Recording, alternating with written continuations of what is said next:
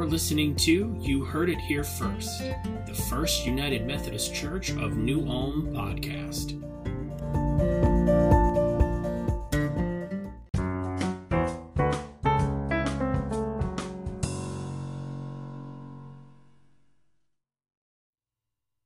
Have you ever gone on a trip?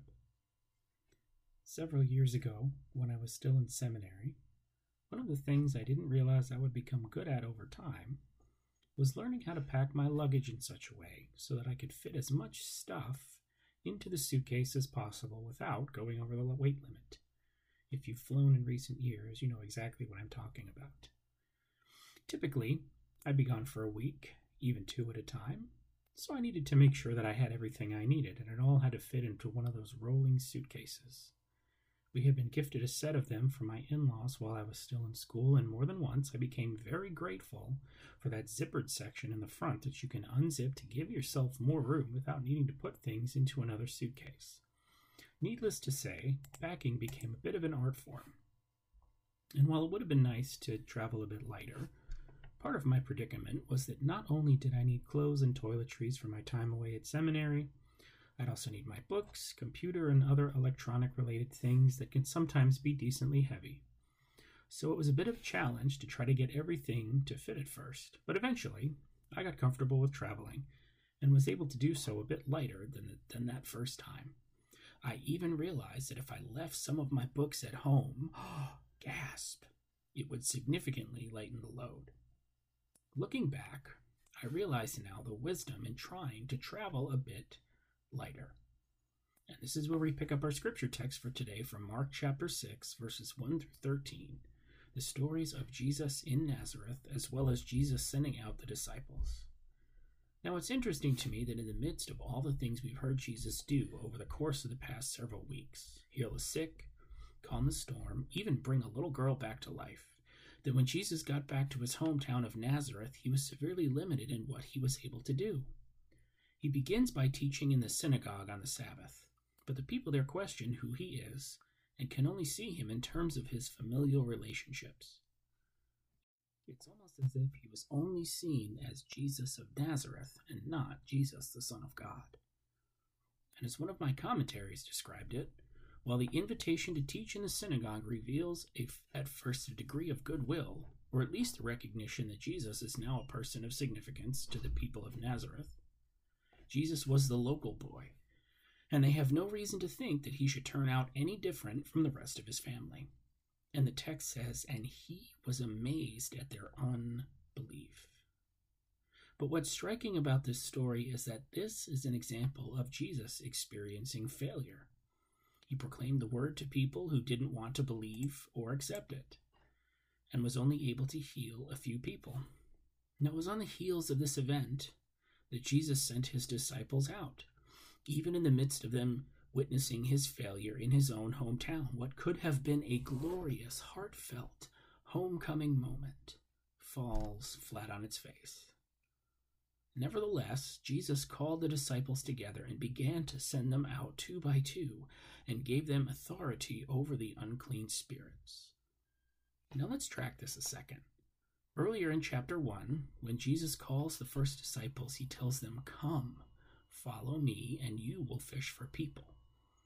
And so after being witnesses to his preaching, teaching, healing, and exorcising demons, it's in this moment that Jesus' promise to have them fish for people comes to fruition. And the disciples are sent out to continue that work that Jesus himself began. Because you see, we've spent the past several weeks hearing stories of Jesus with the disciples, journeying together. Even when the disciples are full of fear or lack faith or understanding, they experience Jesus' ministry firsthand and were now sent out to go and do likewise.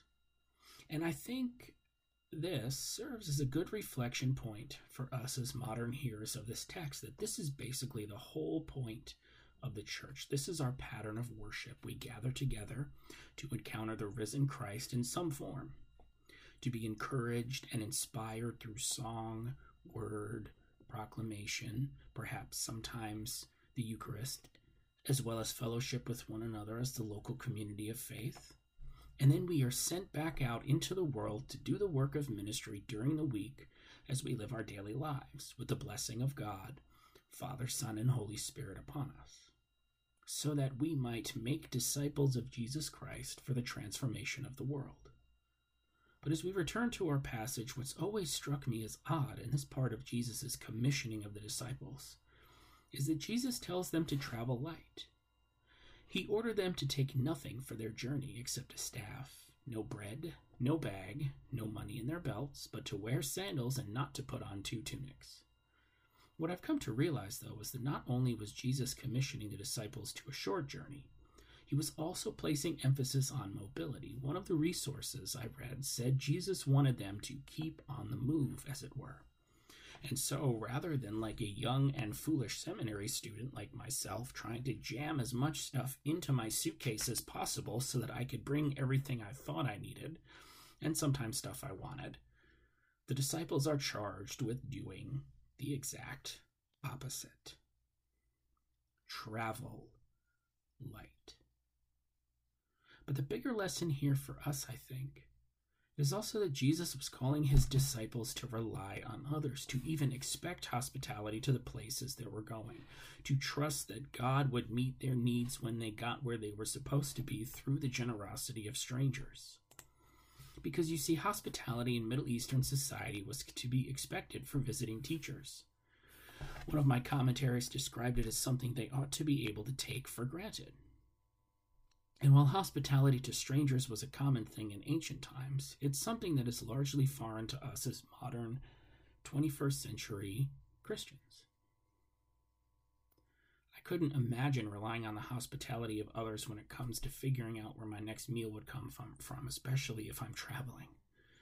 But one of the most striking things for me about this practice of hospitality is that it speaks to a communal ethic of care that I think we have largely forgotten about in our society today, especially in recent years where our country has become so polarized that if I believe X and you believe Y, I'm right and you're wrong, and no amount of debate, however friendly, will ever change my mind.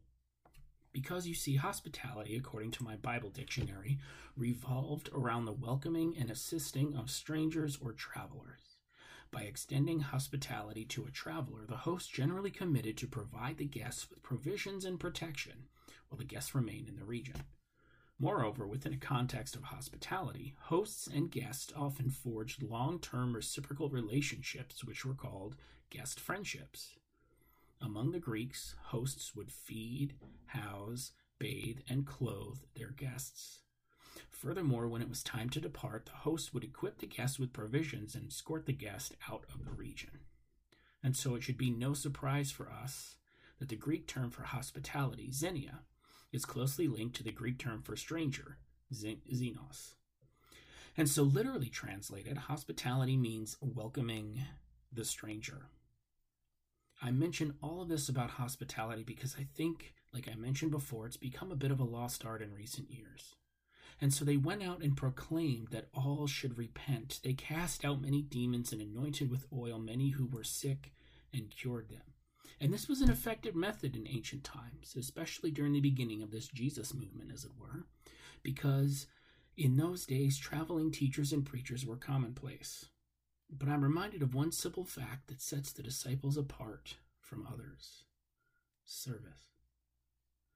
Not only were the disciples charged with proclaiming the kingdom of God as like, they were also charged with healing, the necessary work of restoration to wholeness, both physical and spiritual. Because love means wanting the best for others so that they can experience that wholeness for themselves. So as we endeavor to look to Jesus, the pioneer and perfecter of our faith, as Hebrews chapter 12, verse 2 tells us, so we can embrace the wholeness God offers to us and pass it on to others, through our prayers, our presence, our mission, our hospitality, aka our service, and ultimately our love, may we seek to be a people that proclaim the fullness of the gospel of Jesus Christ, not just through preaching. Although I think there's something to be said for the adage of preach the gospel, when necessary, use words. May we use the tools we are given: hospitality, welcoming the stranger, service, a desire to restore those around us to wholeness as we experience it for ourselves, especially in this time when we find ourselves isolated, as we come out of one of the most difficult years for many of us that we've all had in the past 365 plus days.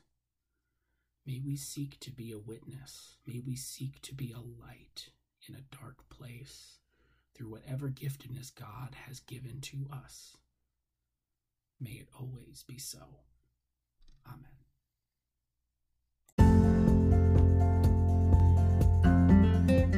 Thank you for listening to You Heard It Here First, the First United Methodist Church of New Ulm podcast. Feel free to check out our website, firstumcnew-ulm.org, and our Facebook page, facebook.com/firstumcnew-ulm. Hope you have a blessed day.